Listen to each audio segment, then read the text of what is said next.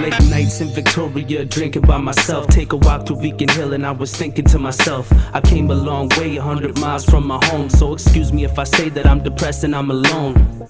Damn, I miss the way it feels, but it was like a dream, like it wasn't even real. Fires on the beach, random people out with me. Pressure on my feet as I was stepping to the beat. No one knows that I exist.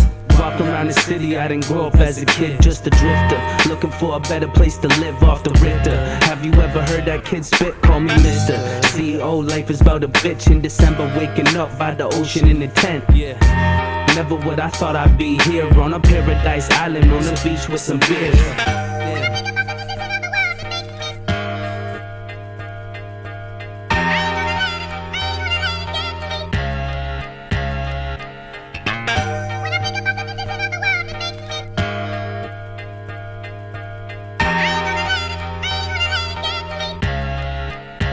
Yeah, I've spent a lot of time being homeless in the streets, from Toronto to the K-Dubs to Hamilton out east. I learned a lot of things that aren't there for schools to teach.